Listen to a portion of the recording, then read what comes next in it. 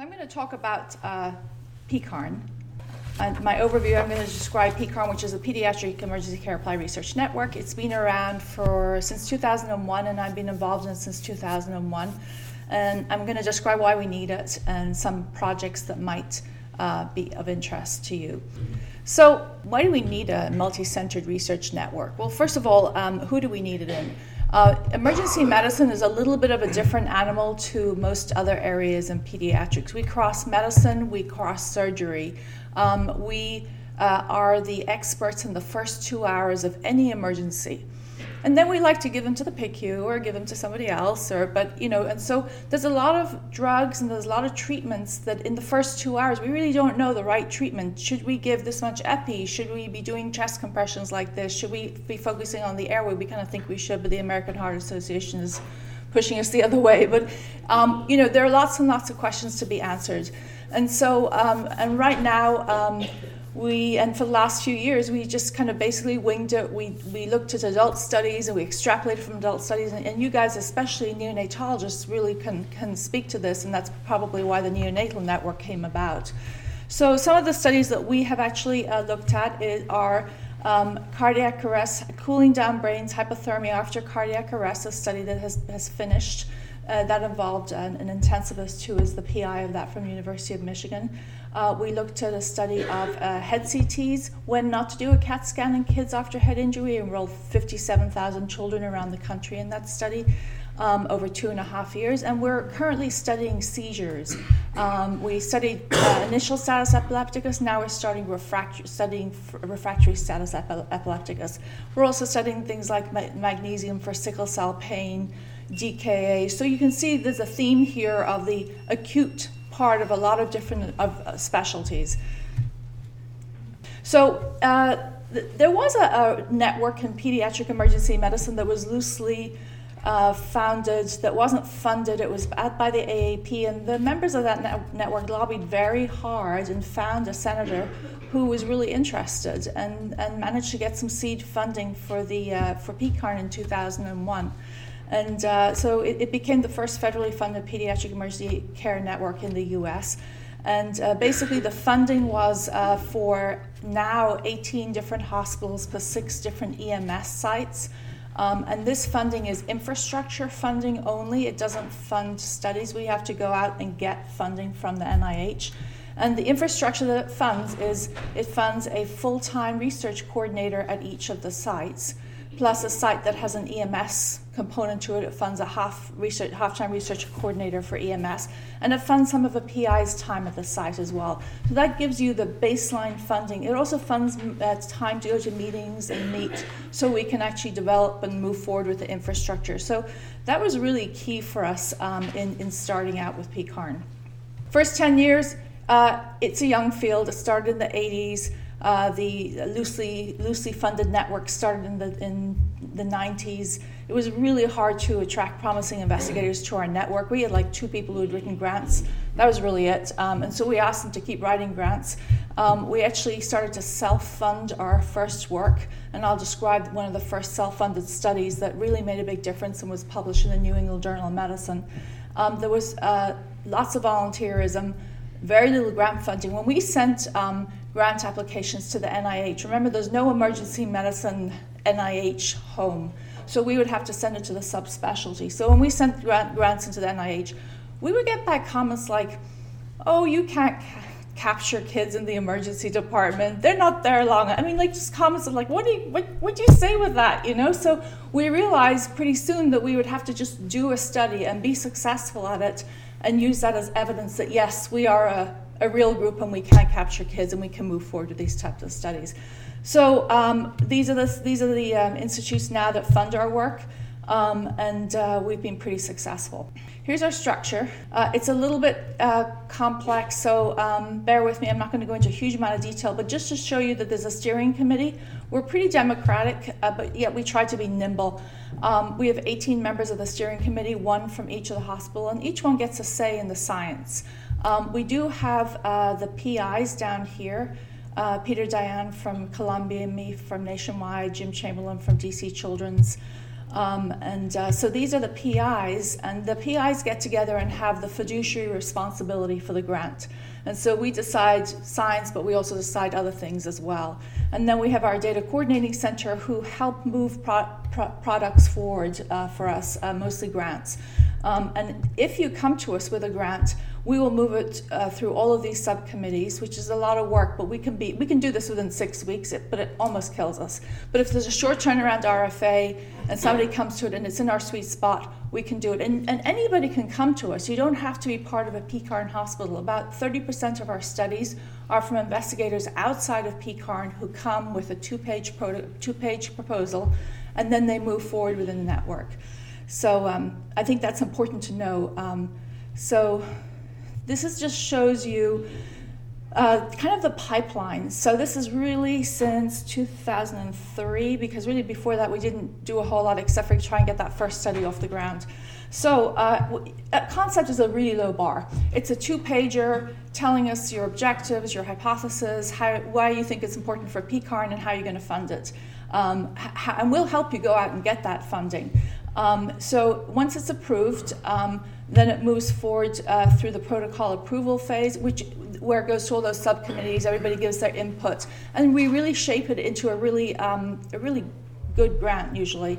And then there are voting points along all of these times. The grant is submitted and the grant is funded. So we actually have a funding rate of approximately 70% with several grants out, which is pretty good in this NIH era. Who knows what will happen in the future? But you can see that when a grant goes to the NIH, they know it's gone through this process, because we're really good at educating them about what we do, and we invite program officers to our meetings regularly so they see what's going on.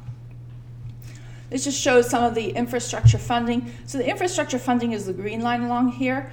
And you can see, we weren't getting grants initially, even though we started in 2001. But once we started getting our first grant, that built on the next grant and the next grant. And so now this is how we explain our return on investment to HRSA, that we bring in approximately $2 in NIH funding for every $1 in infrastructure that HRSA puts into us. So that helps us. It also helps each site to have like a baseline core infrastructure that they can build on. Industry comes to you, other people come to you. It's not just PCARN studies that happen. These are just some publications by year. Again, this is how we're measured. We're measured by grants, funded, and publications. So some of the research that we do, we look at head trauma, abdominal trauma, C-spine, knowledge translation. And actually, we've started moving into suicide and screening studies, which made a few of our members a little upset. But it's like, that's pretty controversial. But, people didn't think we should be doing injury prevention in the ED. Gary's here. But, now we're doing injury prevention in the ED because they don't go anywhere else. So anyway, and then some of the medical research are these gastroenteritis is a probiotic, a randomized controlled trial of a probiotic for gastroenteritis, sickle cell pain. So we've had other networks who didn't quite succeed as networks, or they didn't succeed in a particular study, come to us and say, can you put this study through PCARN? And so, and then there being collaborations of a husband who is an endocrinologist and a wife who's an emergency physician who decided to come up with the DKA study, and a husband who's another specialty, a hem-oncologist, and a wife who's an emergency physician who came up with a magnesium for sickle cell pain study. So there's a lot of husband-wife collaborations that come in, and one's first author, one's last author. So it's Juan, you could. So anyway, some of the questions that we've answered: do steroids work for children with bronchiolitis? And I'm actually not going to go into these because I'm going to explain them all to you now. So I'm not going to read this out. So just to show you some of the studies that really were practice changing for us. So this is one of our first studies. This is when we were all sitting around making bylaws and thinking, gosh, how are we ever going to do anything? And Howard Cornelli, who's an investigator from University of Utah, had wanted to do this study for several years. So back in the 90s, Suzanne Shu, who's an investigator at Sick Children's in Toronto, published a study saying that a single dose of a steroid, dexamethasone, for kids with bronchiolitis resulted in shorter hospital stays, less hospitalization, etc. And so I was like, great, we got something that we can give kids for bronchiolitis because there's nothing else that we can give them. And so we started giving them steroids for bronchiolitis. John, you were probably giving them steroids for bronchiolitis. Certainly emergency physicians were, because this was an emergency medicine publication that was kind of made a lot of throughout the ED world. However, it was single site. It wasn't very well powered, and the differences were small. So there was a call for a large multi-site study. So what we did was we replicated her methodology. And we did this at 20 emergency departments over 3 seasons, and we did it with infrastructure funding because we went to the NIH and they're like, so eventually we ended up getting some funding at the end once we'd started. And our primary outcome was the same as hers, hospital admission. And our conclusion was that 1 milligram per kilo of oral dexamethasone did not significantly alter the rate of hospital admission, respiratory status, after 4 hours or of observation or later outcomes. So this actually changed practice in emergency medicine. And I'm not sure if it changed practices in general pediatricians' offices, but certainly in our world it did. And what was really interesting was one of my colleagues, I was working at the time at University of Michigan, and we were all giving kids with bronchiolitis dexamethasone. And I said to my colleagues, look, we want to do this study. It'll require you agreeing to placebo versus dexamethasone for your patients. I had 2 of my colleagues say, absolutely not. I'm going to deprive my patients. I believe it works. So we couldn't do the study at University of Michigan.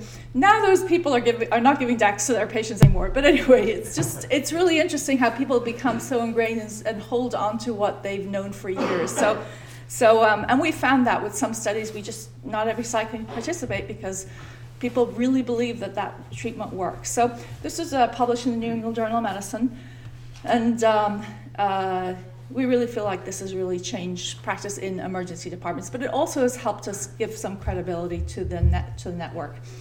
The next study, Juan, you can let me know when I'm getting close. Okay. So the next study that I wanted to talk about, this is in deference to Dr. Z. I figured we should have some neurology in here. But this is pediatric seizures. So this is a study I call the Coke-Pepsi study, okay? Because lorazepam versus diazepam. In fact, the NIH and the FDA came to us and said, lorazepam is not labeled for use in children. And I was like, what? It's given all the time for seizures. I've been watching it be given all the time. And they're like, no, diazepam is labeled for children. We need the study done to label lorazepam for children. And we're like, well, why are you asking us? And then they said, well, the drug companies aren't going to do it because they're already making money from the drug.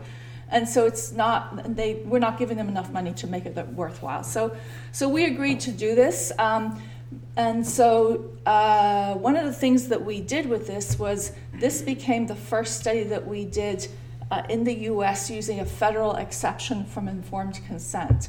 So if you remember the PADI defibrillator trials, some of the trials that were done for cardiac arrest, out of hospital cardiac arrest, that changed practice, those were done without asking that patient, wake up, can I enroll you in a study?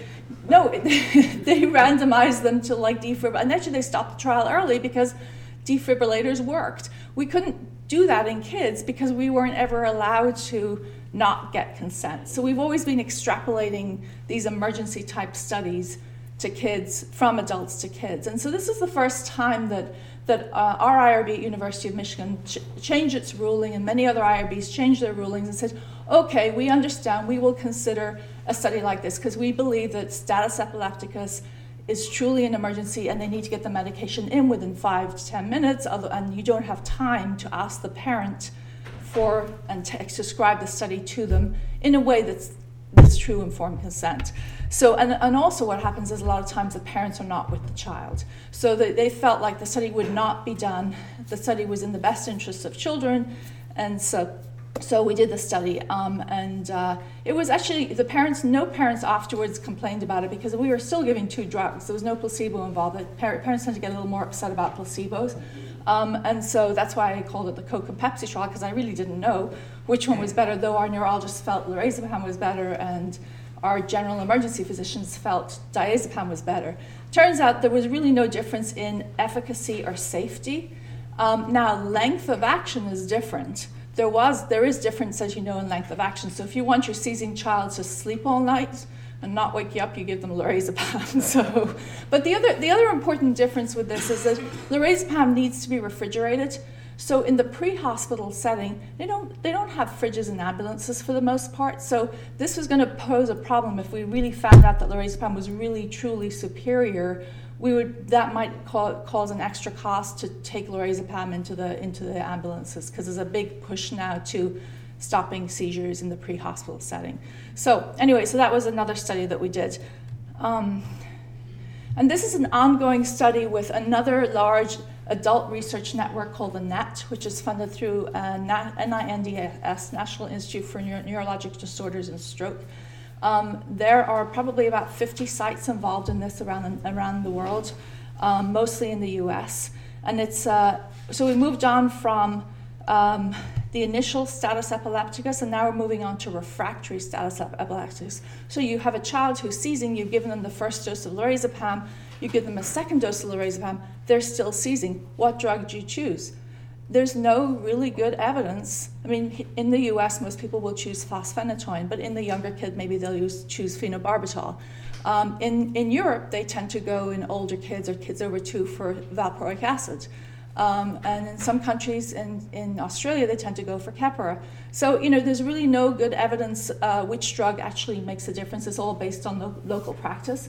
So we're doing this randomized control trial. It's blinded, and it's using a federal exception from informed consent. And they really didn't think we'd get many pediatric patients in this.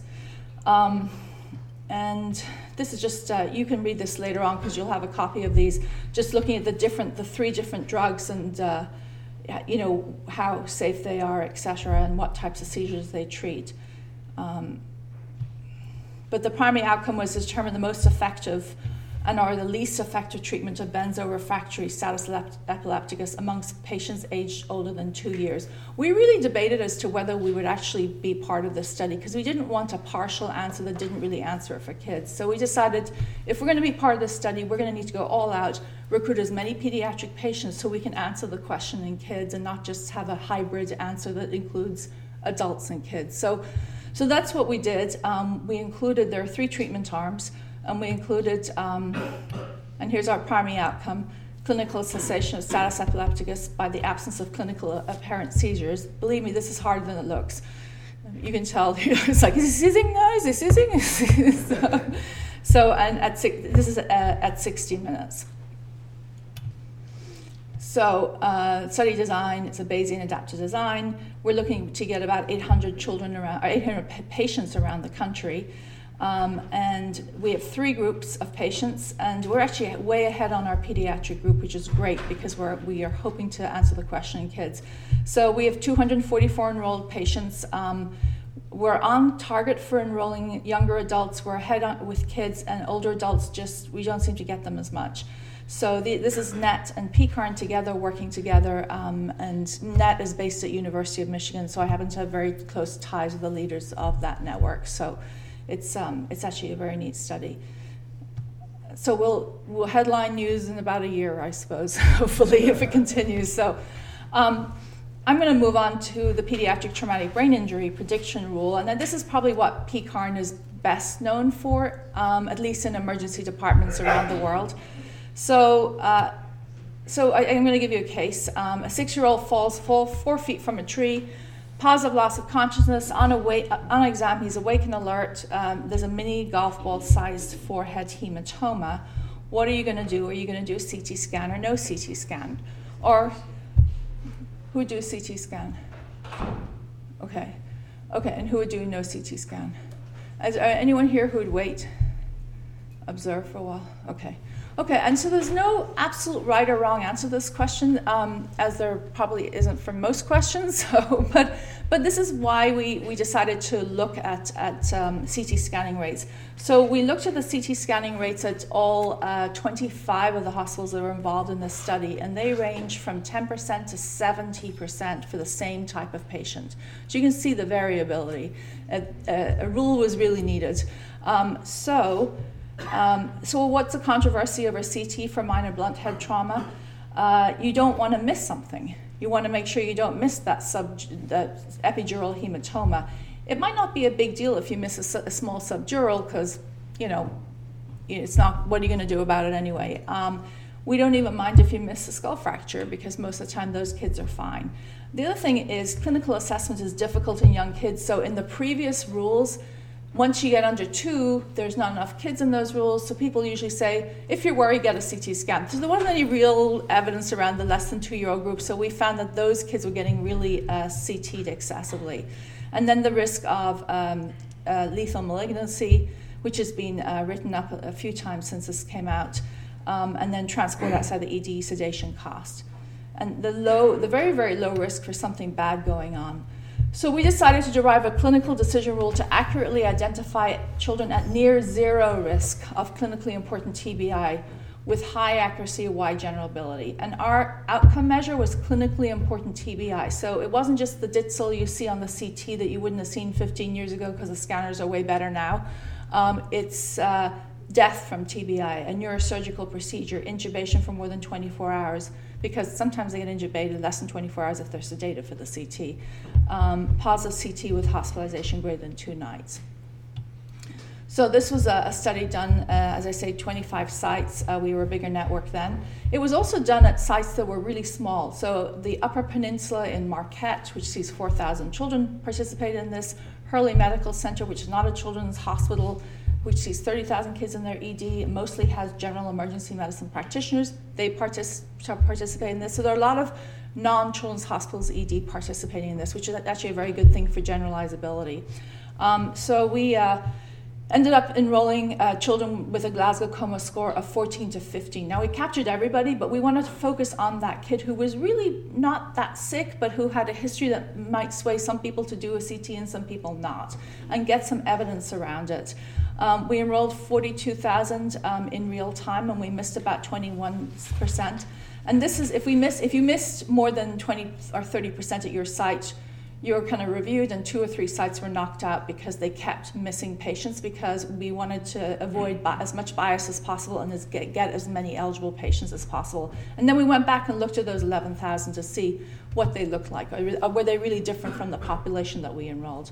And then we had a derivation set for the rule and a validation set, and now it's being validated in real life as well. The risk, what's important here is the risk of clinically important TBI is like less than 1% for these kids. And these are like GCS. When I say GCS of 14 to 15, it means that you're basically just a little confused. That's really it. You're not like completely out, not following commands. You're just a little confused. The top score you can get is 15, and if you're a little confused, you get a 14. So these are kids who aren't really that sick.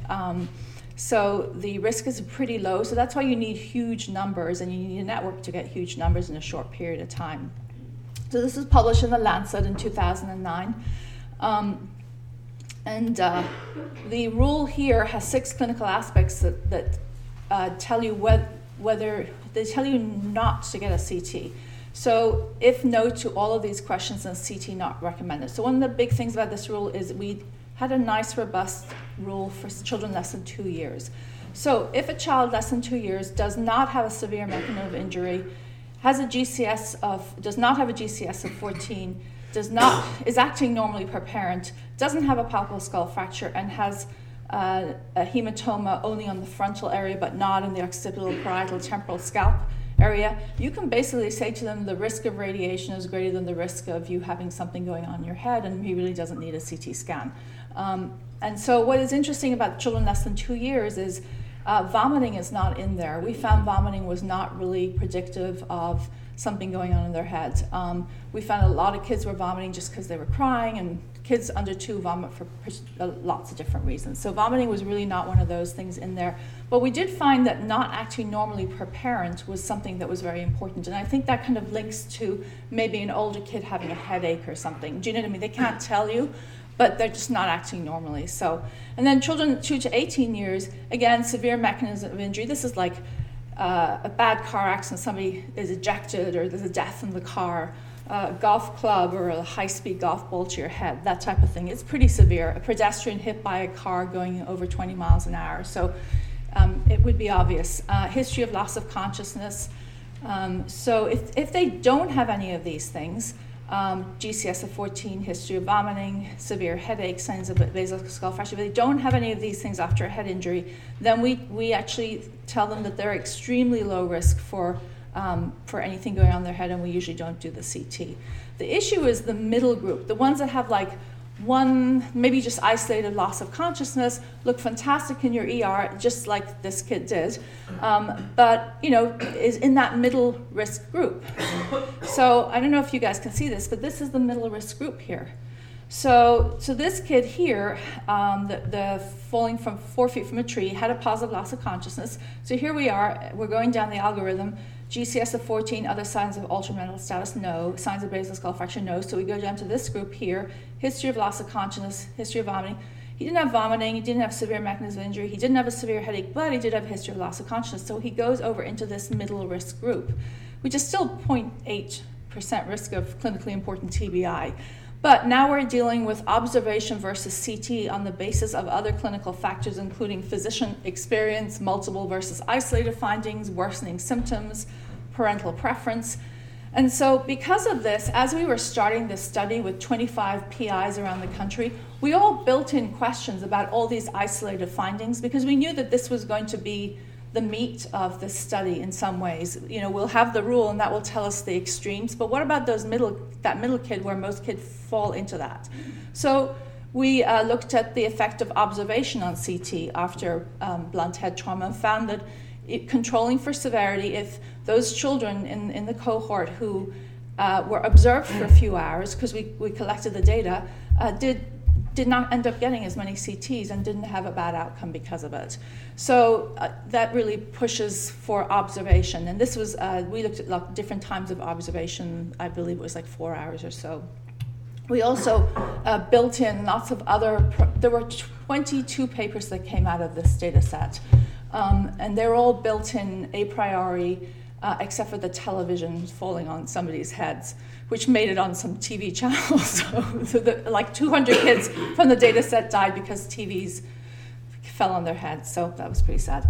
But anyway, so somebody wrote a paper about it. So anyway, when you got 57,000 kids, you can find a lot of things.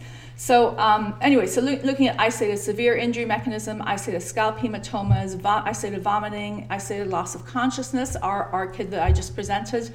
The take-home findings are really that these kids are really not at much higher risk and they may benefit from observation. And it all depends on whether you think that parent is reliable and using your common sense as well. But at least you have a little bit more evidence on which to base some of those decisions. We also looked at bleeding disorders and VP shunts. And then we looked at incidental findings because, of course, when you do that many CTs, you're going to find some arachnoid cysts. So that was an interesting, but that's if you look at our bibliography, you can find those papers on it. Okay, so moving on to febrile infants. So this is a topic near and dear to, I think, everybody's heart. So this is a study, this study is on its third round of funding, and it's called RNA transcriptional profiling for diagnosis of serious bacterial illnesses in young febrile infants. And we all know fever is a very common reason for ED visits in children. Only a really small proportion have serious bacterial illness, and those who are less than 60 days have the highest risk. And so the diagnosis requires cultures, and we've all seen the high false positive rate and the number of contaminants depending on a host of factors. And then there's an uncertain false negative rate, and of course you have the 2 to 3 days that you have to wait for the cultures to come back until you know for sure that they're okay to either send home or not continue to give Rocephin to. So several of our investigators became very interested in this. Octavio Ramilo, who is an infectious disease pediatrician who works at Nationwide now, is extremely interested in this, and so is one of our emergency physicians, and they're not married, but his name is Prashant Mahajan. He's actually moved to University of Michigan. And so they actually have been funded now for the third time with an over-the-cap award to continue to look at our diagnostic biosignatures. And so the thought is that you would quantify the host response by measuring gene expression with microarray techniques. And different microbes are recognized by pathogen-specific receptors and stimulate a distinct immune response. So it's a kind of a different paradigm. And we wanted to know, can we use this technology to differentiate SBIs from non-SBIs? And can we collect blood at all these EDs around the country, transport it safely and stably to this lab, and then are they able to extract usable mRNA? And so that was the first study, just the feasibility of doing it. And the answer was yes. So the second study was, then let's do it. And we had consented over 2,000 infants. This was published recently in JAMA, showing that we actually can distinguish RNA biosignatures in febrile infants. And this led the way for the NIH to fund a much larger study where we're actually getting blood on day 1 and then actually on day 2 of hospitalization for a certain cohort, just to look at the changes over time. So this has been really exciting, and a lot of people are interested in this work.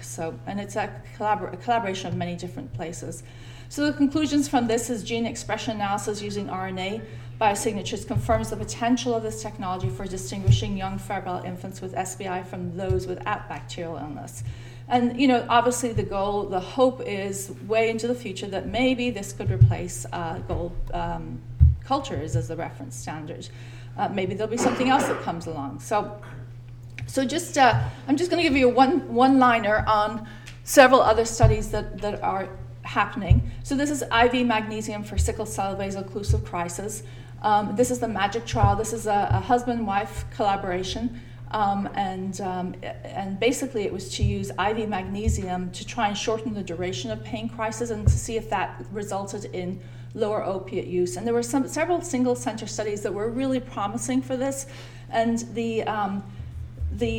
several hematologists came to us and said, is it okay if we use your network? We said, go ahead, put a project through. And it turns out they had to approach these kids early on in their stay while they were still in the ED. And so it worked to have them enrolled in the network. So this actually ended up being a negative trial with no difference, unfortunately, because we're all hoping that there would be something that would help these kids not get so many opioids. So this is published in Blood, or will be published shortly in Blood.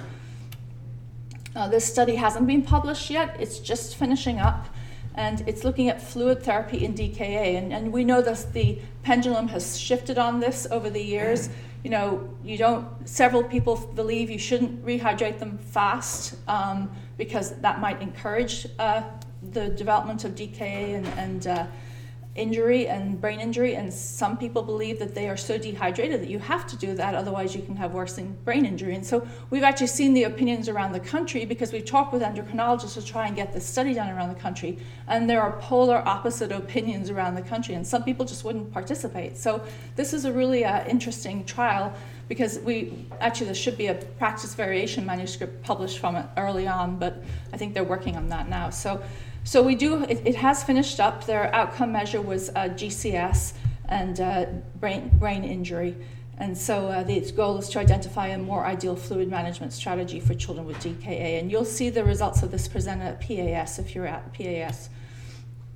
Probiotics for acute gastroenteritis. So again, that's another study that is being done in Canada. A lot of our Canadian network, we know them very well. We usually try and see what studies they're doing so we don't duplicate their studies, or we try and work with them with the same outcome measure so we can compare the studies. Otherwise, it's just really confusing for everybody. So actually the Canadian investigator is one of the co-investigators on this. So this is just for children who have mild to moderate diarrhea. And it's a large trial to determine efficacy and side effects in children 3 to 48 months in the ED. And they get 5 days of the FDA-approved probiotic or a placebo.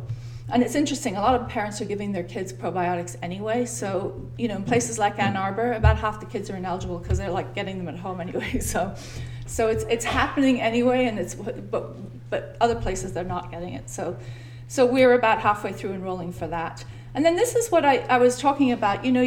We're starting to see a lot more screening studies coming through. And we have a research agenda, and our research agenda is very broad, and it includes mental health. And so this request for applications came out with a 6-week turnaround. and it was to validate the NIAAA 2-question alcohol screen, and they wanted an ED site for it. And so we sent an application in actually from Hasbro Children's, and we were funded, and so this is our first foray into screening in our EDs through PCARN. And we did manage to enroll 5,000 teens, and now we're following them up over a few years. And so the results of this, again, you'll probably see in the next year or so.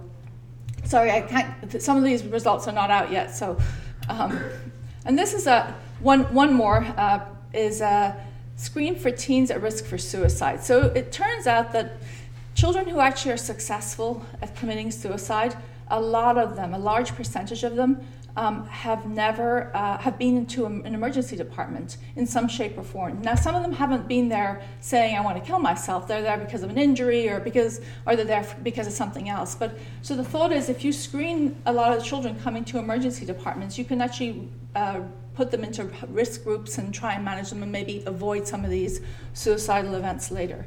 So this was a study that the National Institute of Mental Health put out with a short turnaround RFA. And they actually wrote in the RFA that PCARN would be a great place to do this. Not quite in that, but they listed PCARN in it. And so I happened to be the chair of PCARN at the time, and there was a little bit of anti-screening sentiment in PCARN because we were already doing so many screening studies, and I got all these calls from suicide researchers around the country, and they all thought they could try and work their particular project through PCARN, and we don't have that philosophy. We take one project and we build it and make it great and then submit it for funding. So that was very interesting because we had to get the leaders from around the country who wanted to work on this. And so there were 4 people who led it, one person who was in charge of this, one person in charge of that. But it actually worked very well, and they went in and we got the application. It was like a $10 million 3-year application, and it's moving forward and has also includes the Indian population as well, the American Indian population in White River in Baltimore. So we're accruing patients at a pretty fast rate for this one. So, okay, I'm looking at my time, nearly done. The last thing, we actually have moved into the area of report cards and quality improvement because that's really important, and we're seeing that happen more and more. We're being measured, and so we felt like we should actually look at the measurements that we need to take scientifically and then measure ourselves and benchmark ourselves against other institutions. So we have 8 sites who directly transfer all of their data from every single ED visit to our data coordinating center at the University of Utah. And then what happens is a report card is sent to individual clinicians showing them, here's how long it took you to give steroids to this asthmatic on average. Here's how long it took you to give pain meds to a child with fracture. So we have certain things that we've agreed on in emergency medicine that are important benchmarks. And then we also have site benchmarks, left without being seen rate, time to seeing the first patient, so we can compare sites across the network. So that is something that has been so useful to us. The funding from AHRQ stopped last year. Each site decided to continue to fund this at about $10,000 a year because it just made sense to continue this project because it's a wealth of data. You can also use the data for future studies because if you're collecting all data on every patient, you're also collecting lab values, et cetera. So instead of your research assistants having to go in and pull the data is already there. So it's actually economies of scale for future studies. So we've started doing that. This is what they do. And I'm finishing up just to talk briefly about the international networks in peds emergency medicine. There is one in Australia, there's one in Canada, there's one in South America, and there's one in Europe. And we first all met in Amsterdam in 2009, and we wrote a paper on H1N1 and some of the risk factors that those kids that got really, really sick. And I believe that was published in, the BMJ, I think, or something like that. And then we have met every year, and we don't go looking for funding for these studies because they're so huge. You have 100 countries involved in these studies. But you can look at practice variation around the world and in bronchiolitis and toxicology and things like that, and look at trends. So that's kind of our next movement. We're moving in that direction, as well as in the movement in the direction of quality improvement. And we're also moving in the direction of developing future investigators. We bring fellows and junior faculty from even outside our institutions once a year to our meetings, and we have them meet with NIH program officers and have them present their research, and we've had 3 of them come now with concepts to PCARN, and 1 has been funded. So thank you very much. If you have any questions, but thanks for having me.